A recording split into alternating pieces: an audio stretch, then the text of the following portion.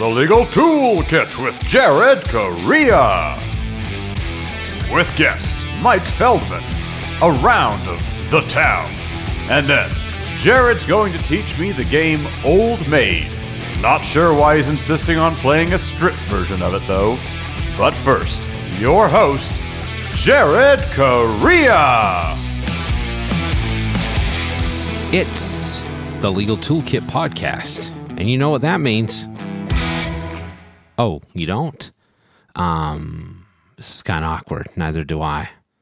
Sorry. Looks as though I've overhyped that. And for some reason, we still call this the Legal Toolkit podcast, even though I once passed out trying to cut down a sapling. True story. I'm your host, Jared Correa. Larry Sanders was unavailable because Larry Sanders is a fictional character. I'm the CEO of Red Cave Law Firm Consulting, a business management consulting service for attorneys and bar associations. Find us online at redcavelegal.com. I'm the COO of Gideon Software, Inc. We build chatbots so law firms can convert more leads and conversational document assembly tools so law firms can build documents faster and more accurately. You can find out more about Gideon at gideonlegal.com. Now, before we get to our interview today with Mike Feldman, principal of Chalkbridge Ghostwriting and Content about, wait for it, content production. You could have guessed that, I suppose.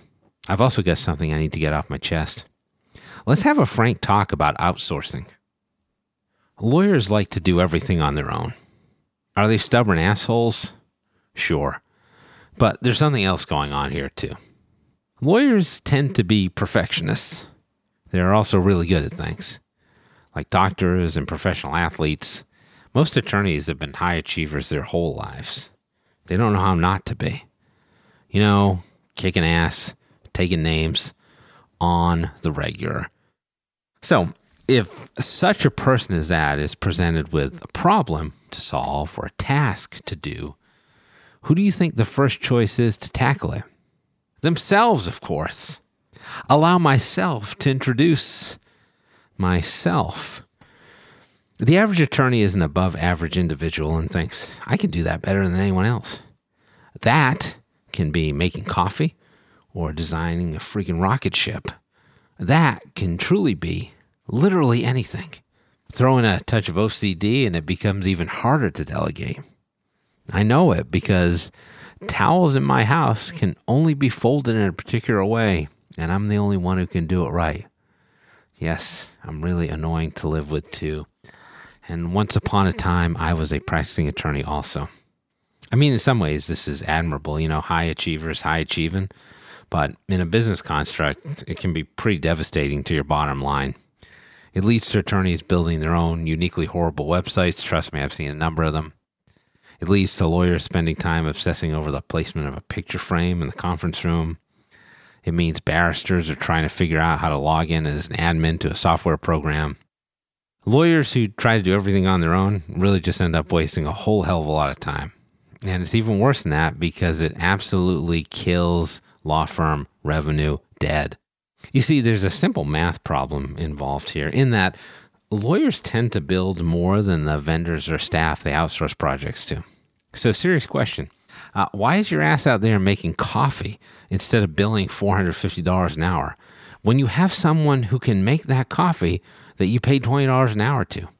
Now, I'm not a math major, but it sounds like you're losing $430 an hour doing that shit. Even website designers and IT professionals bill less than you do. In fact, chances are, unless you're hiring another lawyer, outsourcing is going to be a profitable endeavor, full stop. So while your website designer is out there building you a website, and while your IT person is out there managing your devices, and while your admin is out there brewing coffee, plunk yourself down in front of the computer and start cranking out that legal work. For every hour you're not working on a business-related task that you don't have expertise in, you're making margin, doing the same kind of work that you do have expertise in. This is part of the notion of practicing at the top of your law license, which I've talked about before, meaning that smart lawyers are consumed by doing two things. One, high-level substantive work that they get paid the most for, or two, marketing for more of that same kind of work. Everything else is noise, and noise can be pushed out by outsourcing, as it turns out. To manage this effectively, most lawyers need to undergo a mindset change. They need to be willing to step away a bit and let other professionals manage their own jobs without trying to micromanage them. Because there's a wide gulf between overseeing and micromanagement. But I think you can figure it out. After all, you're a smart lawyer. You can do anything, right? It's been said that perfection is the enemy of the good. But it turns out that perfection is the enemy of the should. Like, you should be outsourcing more shit like yesterday. It's just simple math, people. But now let's hear from Joshua Lennon. That's correct. It's time for the Clio Legal Trends Report Minute. What traits are clients looking for most in a lawyer? According to 86% of surveyed clients, it's being responsive to questions. I'm Joshua Lennon, lawyer in residence at Clio, and this is just one finding from our recent Legal Trends Report. Research shows that the quicker a lawyer is in providing information to clients, the more positive the client experience will be. It's no surprise firms with growing revenue are 41% more likely to use client portals to quickly communicate with clients. These secure portals ensure clients always know the status of their case, resulting in a more transparent and client-centered experience. To learn more about what today's clients expect from their lawyers and how firms can meet those expectations, download Clio's Legal Trends Report for free at clio.com/trends. That's Clio spelled CLIO.com/trends. So, let's find out why the people of the North Shore in Massachusetts are so obsessed with roast beef sandwiches. Honestly, it's kind of weird. I'm not from here. All right, it's time to interview our guest. My guest today, my neighbor, Mike Feldman. He's the principal of Chalkbridge Ghostwriting and Content. Mike, thanks for coming on today. Thanks for having me. So, as will become apparent to everyone shortly in the audience, Mike and I live in the same town. Mike coaches my son's basketball team. I'm going to ask you some questions about ghostwriting, but I have a disclaimer that I want people to know about first. I want to note that, yes, I understand that there are some grumblings out there that ghostwriting for law firms is unethical. As you might have guessed, I think that's really stupid, and it's fundamentally an oversight question like so much of legal ethics is. Plus, lawyers do this all the time. Mike's not an attorney. I'm not going to ask him questions about ethics, mostly because it's asinine. All right, I'm glad we had this talk. Mike, what's the difference between ghostwriting and copywriting? Is there even one? I don't know if I understand. Among the many things I don't understand. Yeah, I mean, I think when people talk about ghostwriting specifically, they're talking about inhabiting another author's voice, whereas copywriting, that may or may not be the case. So, but I'm glad you mentioned the thing about the ethics of it, and I'm certainly not speaking about ghostwriting in the legal sense because that's not something that I've done. But there are a bunch of misconceptions about ghostwriting. First and foremost, it's largely thought of in the context of LA and New York City, where it would be referencing books and screenplays, right? So generally speaking, that's not what I do. It's also tend to be thought of as a sort of a lonely hermit's thing. Like you go into a cave and you come out days later and you've just produced this piece of writing and someone else puts their name on it and that's that. I thought that's how it worked. Right. So usually it's much more collaborative than that. I like to think of ghostwriting as, you know, the end result is something that the stated author would have produced did they have the time to do it. So this is really just about saving time. Generally speaking, I'm dealing with an author who will give me some bullet points and be like, hey, these are the points I want to cover. I might have covered them 20 times before, but I need a new voice or a new fresh way to do that. Can you help me? And then it's a more collaborative process. It's not like, you know, writing somebody's term paper for them and then they put their name on it. It's not really like that at all. That's bad. Right. That is bad. There is such a thing as unethical ghostwriting. So it really comes down to how you do it. And the other misconception, I think, is that it's something that's used by bad writers. And I'd be willing to bet you that because a lot of lawyers are very good writers, that very few are in any way interested in ghostwriting. However, what I tend to find is that the people I work with can write just fine. It's just that their time might be better spent doing something else rather than fleshing Yes. out those bullet points. So that's how I approach it.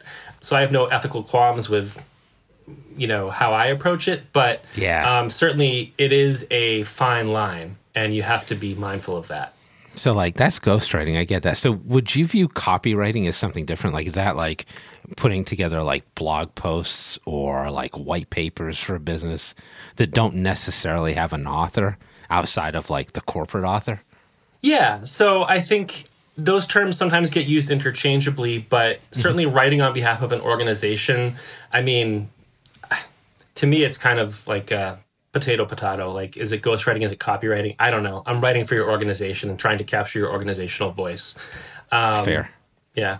Well, let me ask you this, because I thought that was an interesting point that you brought up, right? Lawyers are good writers. Yes, to a point.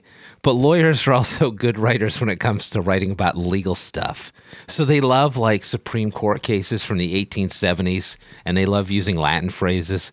And I imagine this comes up in ghostwriting in other areas as well. Like, is part of what you do helping a business person who has a specific expertise communicate in a way that lay people understand? Like, do you act as a translator almost from time to time? Sometimes that's really important. And in fact, sometimes that's why somebody will reach out to somebody like me, because they do want to be able to talk shop, so to speak, but then have that come across in a way that will make sense to some person who doesn't have that vernacular, doesn't have that language. And so you're absolutely right. Sometimes it does come down to almost like a translation thing. The other thing I think people probably worry about, in addition to like getting the right terms across and not using too many terms of art, right, is like being authentic.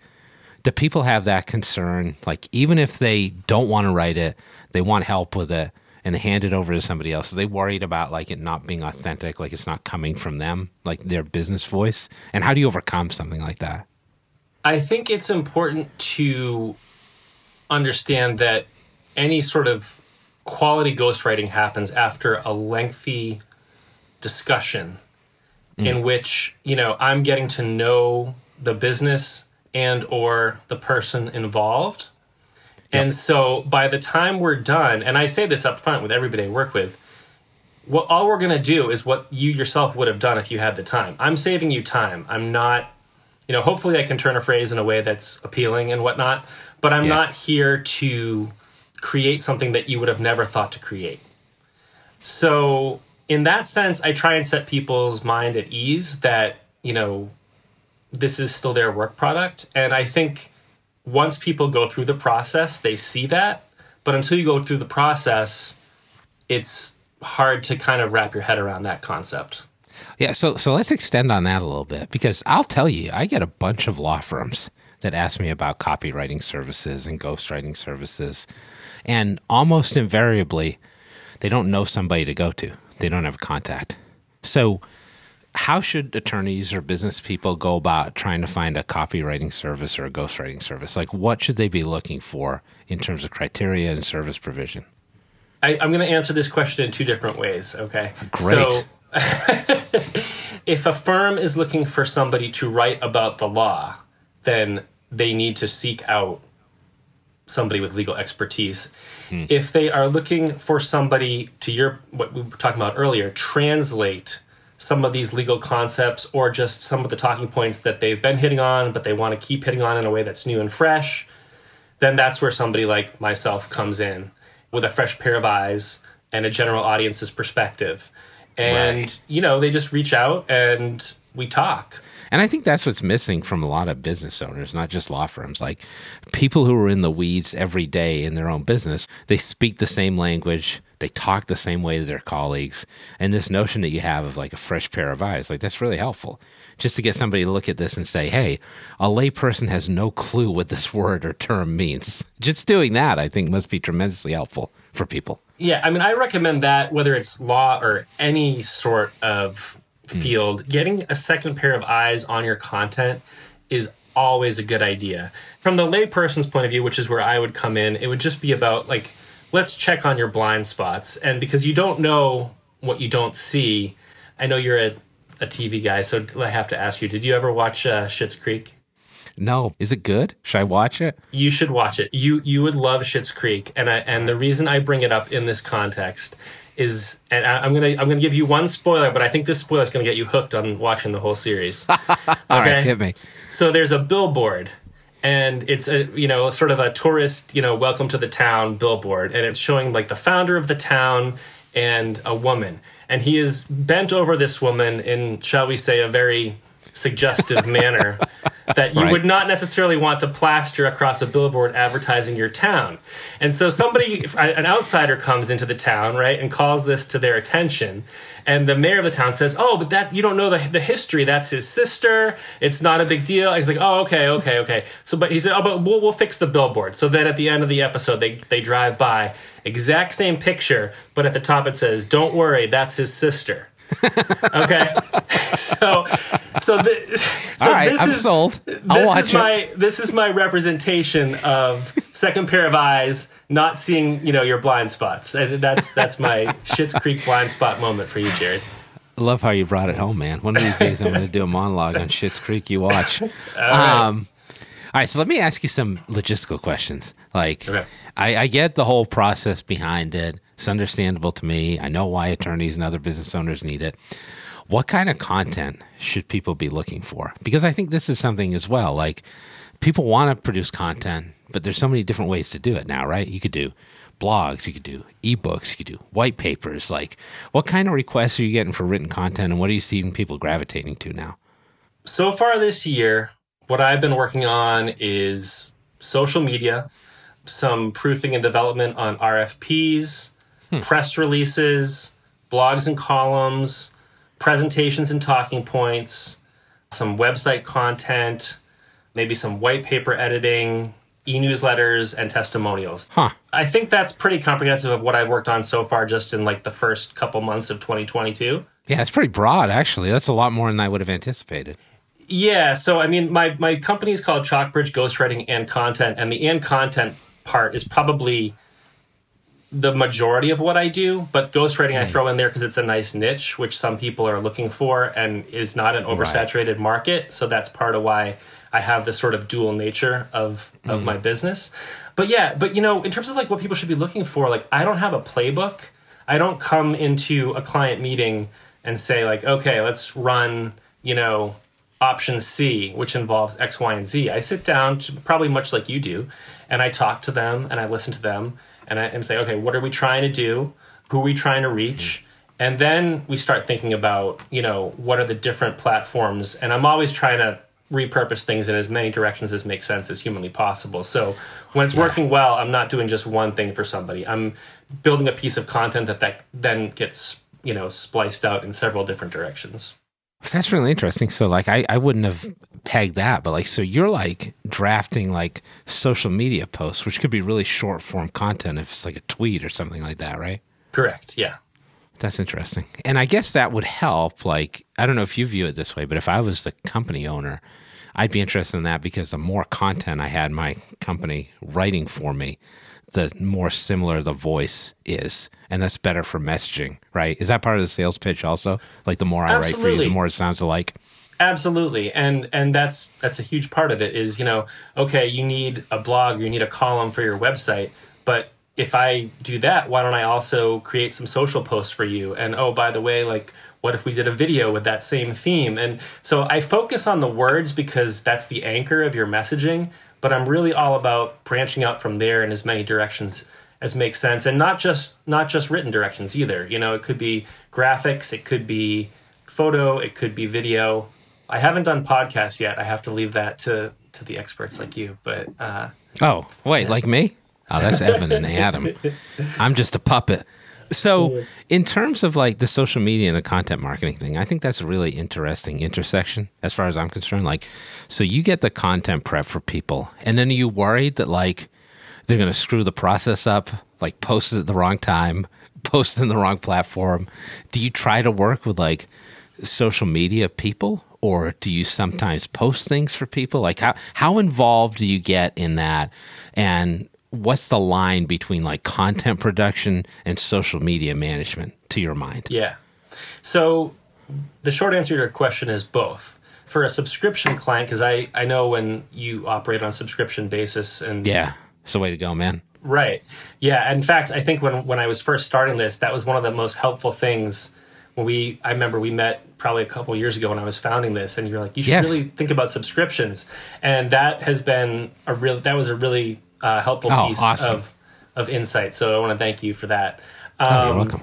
So the answer is both. It's for a subscription client where I'm sort of like really in the full 360-degree content strategy world with them, I'll post it myself. If I'm just sort of being hired to come in and help them create an article for the website or something like that, then I might just, once I'm done, and I might suggest a post, but they can take it or leave it. And if they have a social media team, then more power to them. So I really kind of just work with them wherever they're at, and I can go either way on that. That makes sense. Well, I got to tell you, I didn't know you were doing as much as you're doing, and frankly, I didn't know that copywriting involves so much. And there's like a little bit of a PR role here as well, right? Because you're doing press releases and stuff from time to time as well. Right. Yep. So again, for a subscription client, I do also do media relations, and that's the type of thing where, not to keep harping on the subscription thing, but it really has to be that way, because media relations is kind of like baseball. If you strike out 7 times out of 10, you're doing fantastic, because you got those 3 hits. And so as a relatively lean sort of boutique style agency, I don't have a lot of time to waste on calling up reporters and hearing no. So it's not something that I really get enlisted for on a one-off basis. But if I'm in sort of this 360-degree content world with a client, then it is part of my bag of tricks. And as a former reporter, I tend to be pretty good at discerning, who's open to what and how to get stuff published. Awesome. Mike, I learned a lot, honestly.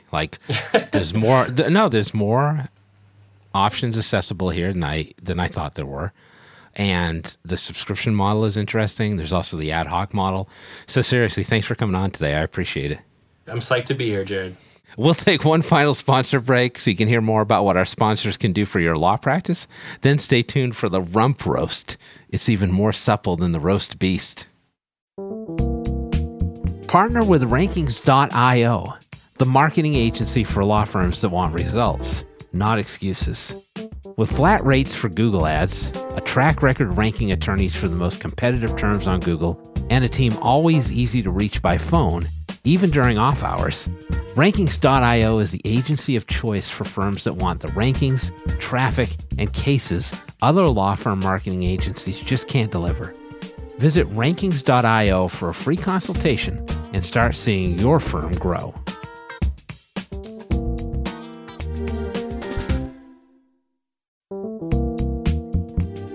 Contract automation isn't a trend.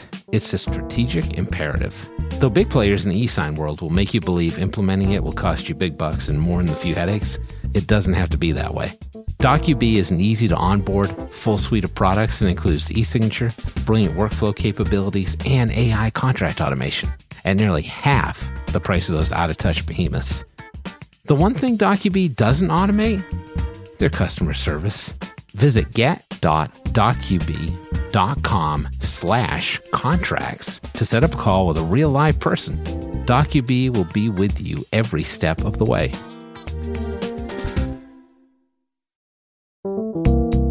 Simplify. With Cosmolex, the only fully integrated practice management solution. Everything you need, accessible anywhere. Trust and general accounting is built in, so you don't need QuickBooks. Cosmolex's Money Finder reminds you to bill for work you put into client matters so you don't leak money. That's messy. Lower cost, better business, and less frustration. Yes, please. It's all built in with Cosmolex. Free trial and take 20% off your first year at cosmolex.com.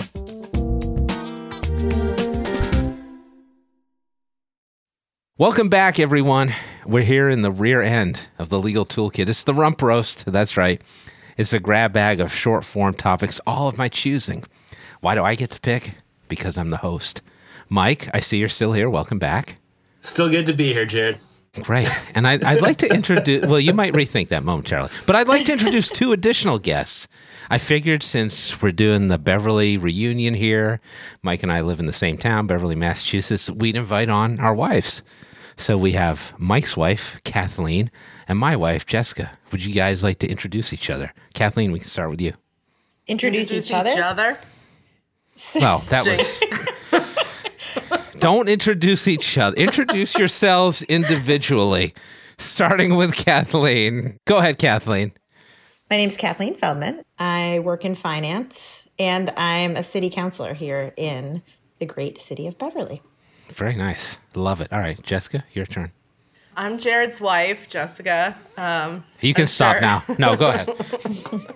Actually, Jared is my husband. He's Jessica's husband. And I also live in Beverly. I work at a law firm, and I have 2 podcasts. I have Escape a Travel podcast and Fab 5, which is also a travel podcast because I'm also a travel agent. So now the point that I want to establish is that everybody lives in the same town. I think this is really appropriate for this Rump Roast segment. Oh boy. We're going to play a brand new quiz game called The Town. Mike, you lived in Beverly, Massachusetts your whole life. Jessica, you lived on the North Shore of Massachusetts your whole life. Kathleen, you're from Buffalo originally, right? But you moved here? Correct. Yes, I am from out of town as well as I moved here. So we've got a lot of perspectives in play. So I'm going to ask some questions about what it's like to live in a town. And I want the townie perspective from Mike and Jessica. Now, don't get nervous. I'm not going to ask you any specific questions about the town we live in. I promise. This is a townie's guide to life. Okay.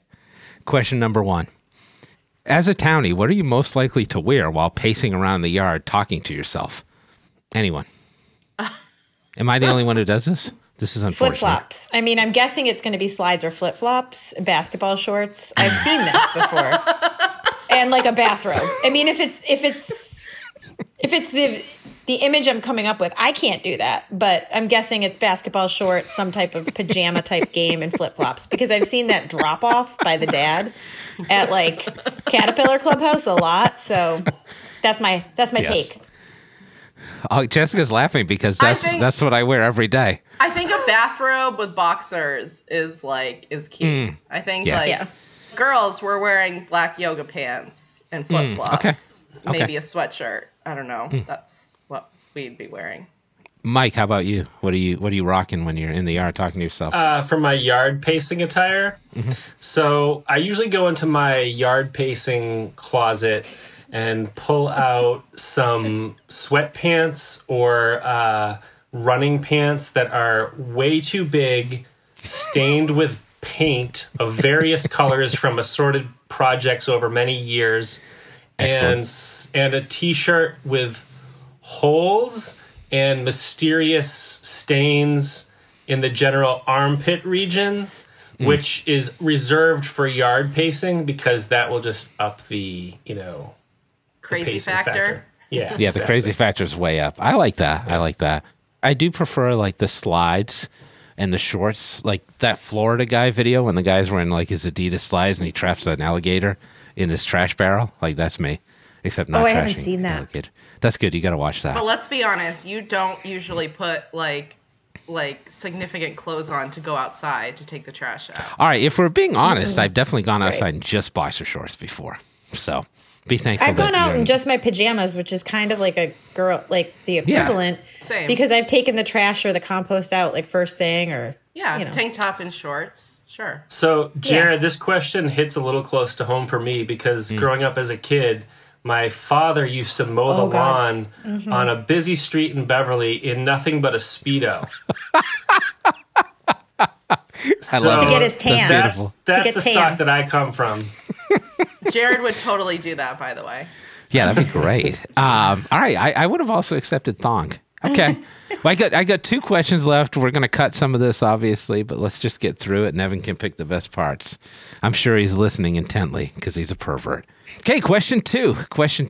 If someone wanders into the local area wearing a sweatshirt emblazoned with the logo of a neighboring high school sports team, the appropriate response is to do what? Kick them in the balls. I like how fast that she didn't hesitate. Yeah, it's like she have you done that before? Oh Anyone else have any thoughts on this? Am I wrong? No, I don't. No one's correcting you. I think you're right. I don't have a good response. That seems like it's, What could be better than in that? Buffalo, do you like shake hands with your No. opponents, or I think No, the you problem throw a is I was dildo into from, the like, end zone, right? That's what they Yeah. do in Buffalo. That is what we do in Buffalo. Bill's Mafia is way more about shenanigans than actual violence. But I think that it's because I was from like a city, and so there wasn't there were different schools in the city, but there wasn't other neighboring towns. It was just all Buffalo, 'cause Yeah. You need like a It's regional, you harder. need like a city rival Yeah. to make that really a thing. I also would have accepted siphoning gas from their car, saying mean things about them in a loud voice and pretending you don't see them, and pepper spray. But all good answers. Yours was the best, Jessica. was balls 'Kay. number one? Balls is now number one. Yes. Okay. Although I had Rochambeau on the last question. So, all right. Last question. Which animal would you be most likely to buy and keep in your yard to piss off your asshole neighbor? I've thought a lot about this, but I'll let everyone else answer first. Chickens, absolutely. And we're going to call them emotional support animals. Chickens that are called emotional support animals that would infuriate said neighbor. Let's Llamas, something really hippie. Something alpacas. super hippie. Alpacas, and they are emotional support alpacas. Yeah. And I'm going to need them because I have a doctor's note. That would kill him. If we want to make Right this there. super Beverly, it has to be chickens and alpacas. Yes. Agreed. Like, That's Those the are only both thing that's great really answers. going to raise people's spirits. or roosters. Roosters would be. They're really illegal. good. Are They're they illegal in Beverly. Mm-hmm. Roosters are illegal. Why do you know all the rules?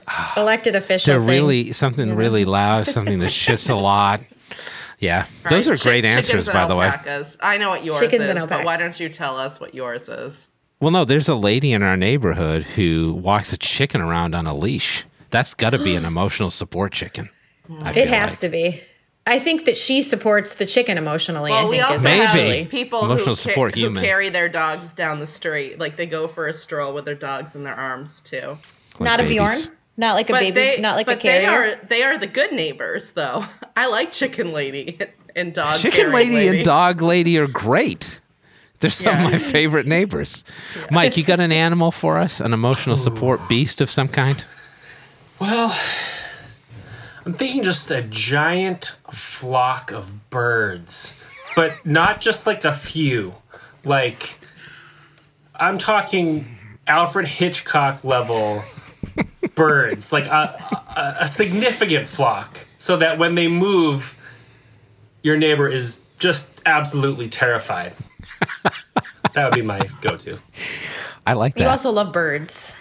I'd almost consider like flightless birds that would be trying to fly Penguins? in a group. Oh, penguins would be good. Oh, penguins would be great. And we have the pool, but everyone would like them. If you're That's trying true. to Penguins piss are also someone cute. off. Yeah, nobody's Penguins going to are- get annoyed with penguins, but Yeah, I support they'd find that penguins. delightful. Kathleen, you have a lot of information on city ordinances, so I want to ask you. I was seriously looking into buying a zebra online at the start of the pandemic. I was going to be able to score one for okay. about $1,500, and I just wanted it to live in the yard. Would that have been legal in the city? Probably not. I'm going to go with not because I think it would be an exotic. You have to license your pets, or at least dogs, anything that's or livestock. And I would believe that would require an exotic pets license. But wait, what if it's an emotional support zebra? I mean, from what I've heard, you don't even really need. It's really easy to just get a doctor's note that says that's it. All right, I'm working on it. I just would request you don't put me in that position. Okay. No zebras, just for you. Yeah, just don't bring it up as to your city councilor. Thanks, everybody. That's the Rump Roast. If you want to find out more about Mike Feldman and Chalkbridge ghostwriting and content, visit chalkbridge.com. That's ChalkBridge, chalkbridge.com. Now, for those of you listening in Danvers, Massachusetts, go fuck yourselves. We've got a new Spotify playlist for this episode. Songs about places. Local places need only apply. Unfortunately, there's no time left to play Strip Old Maid, so I'm going to pull my pants back up. And if you want to subscribe to our OnlyFans page, oh, never mind. We don't have one. That'll do it for another episode of the Legal Toolkit Podcast. This is Jared Correa, reminding you that dolphins sleep with one eye open. And so do I.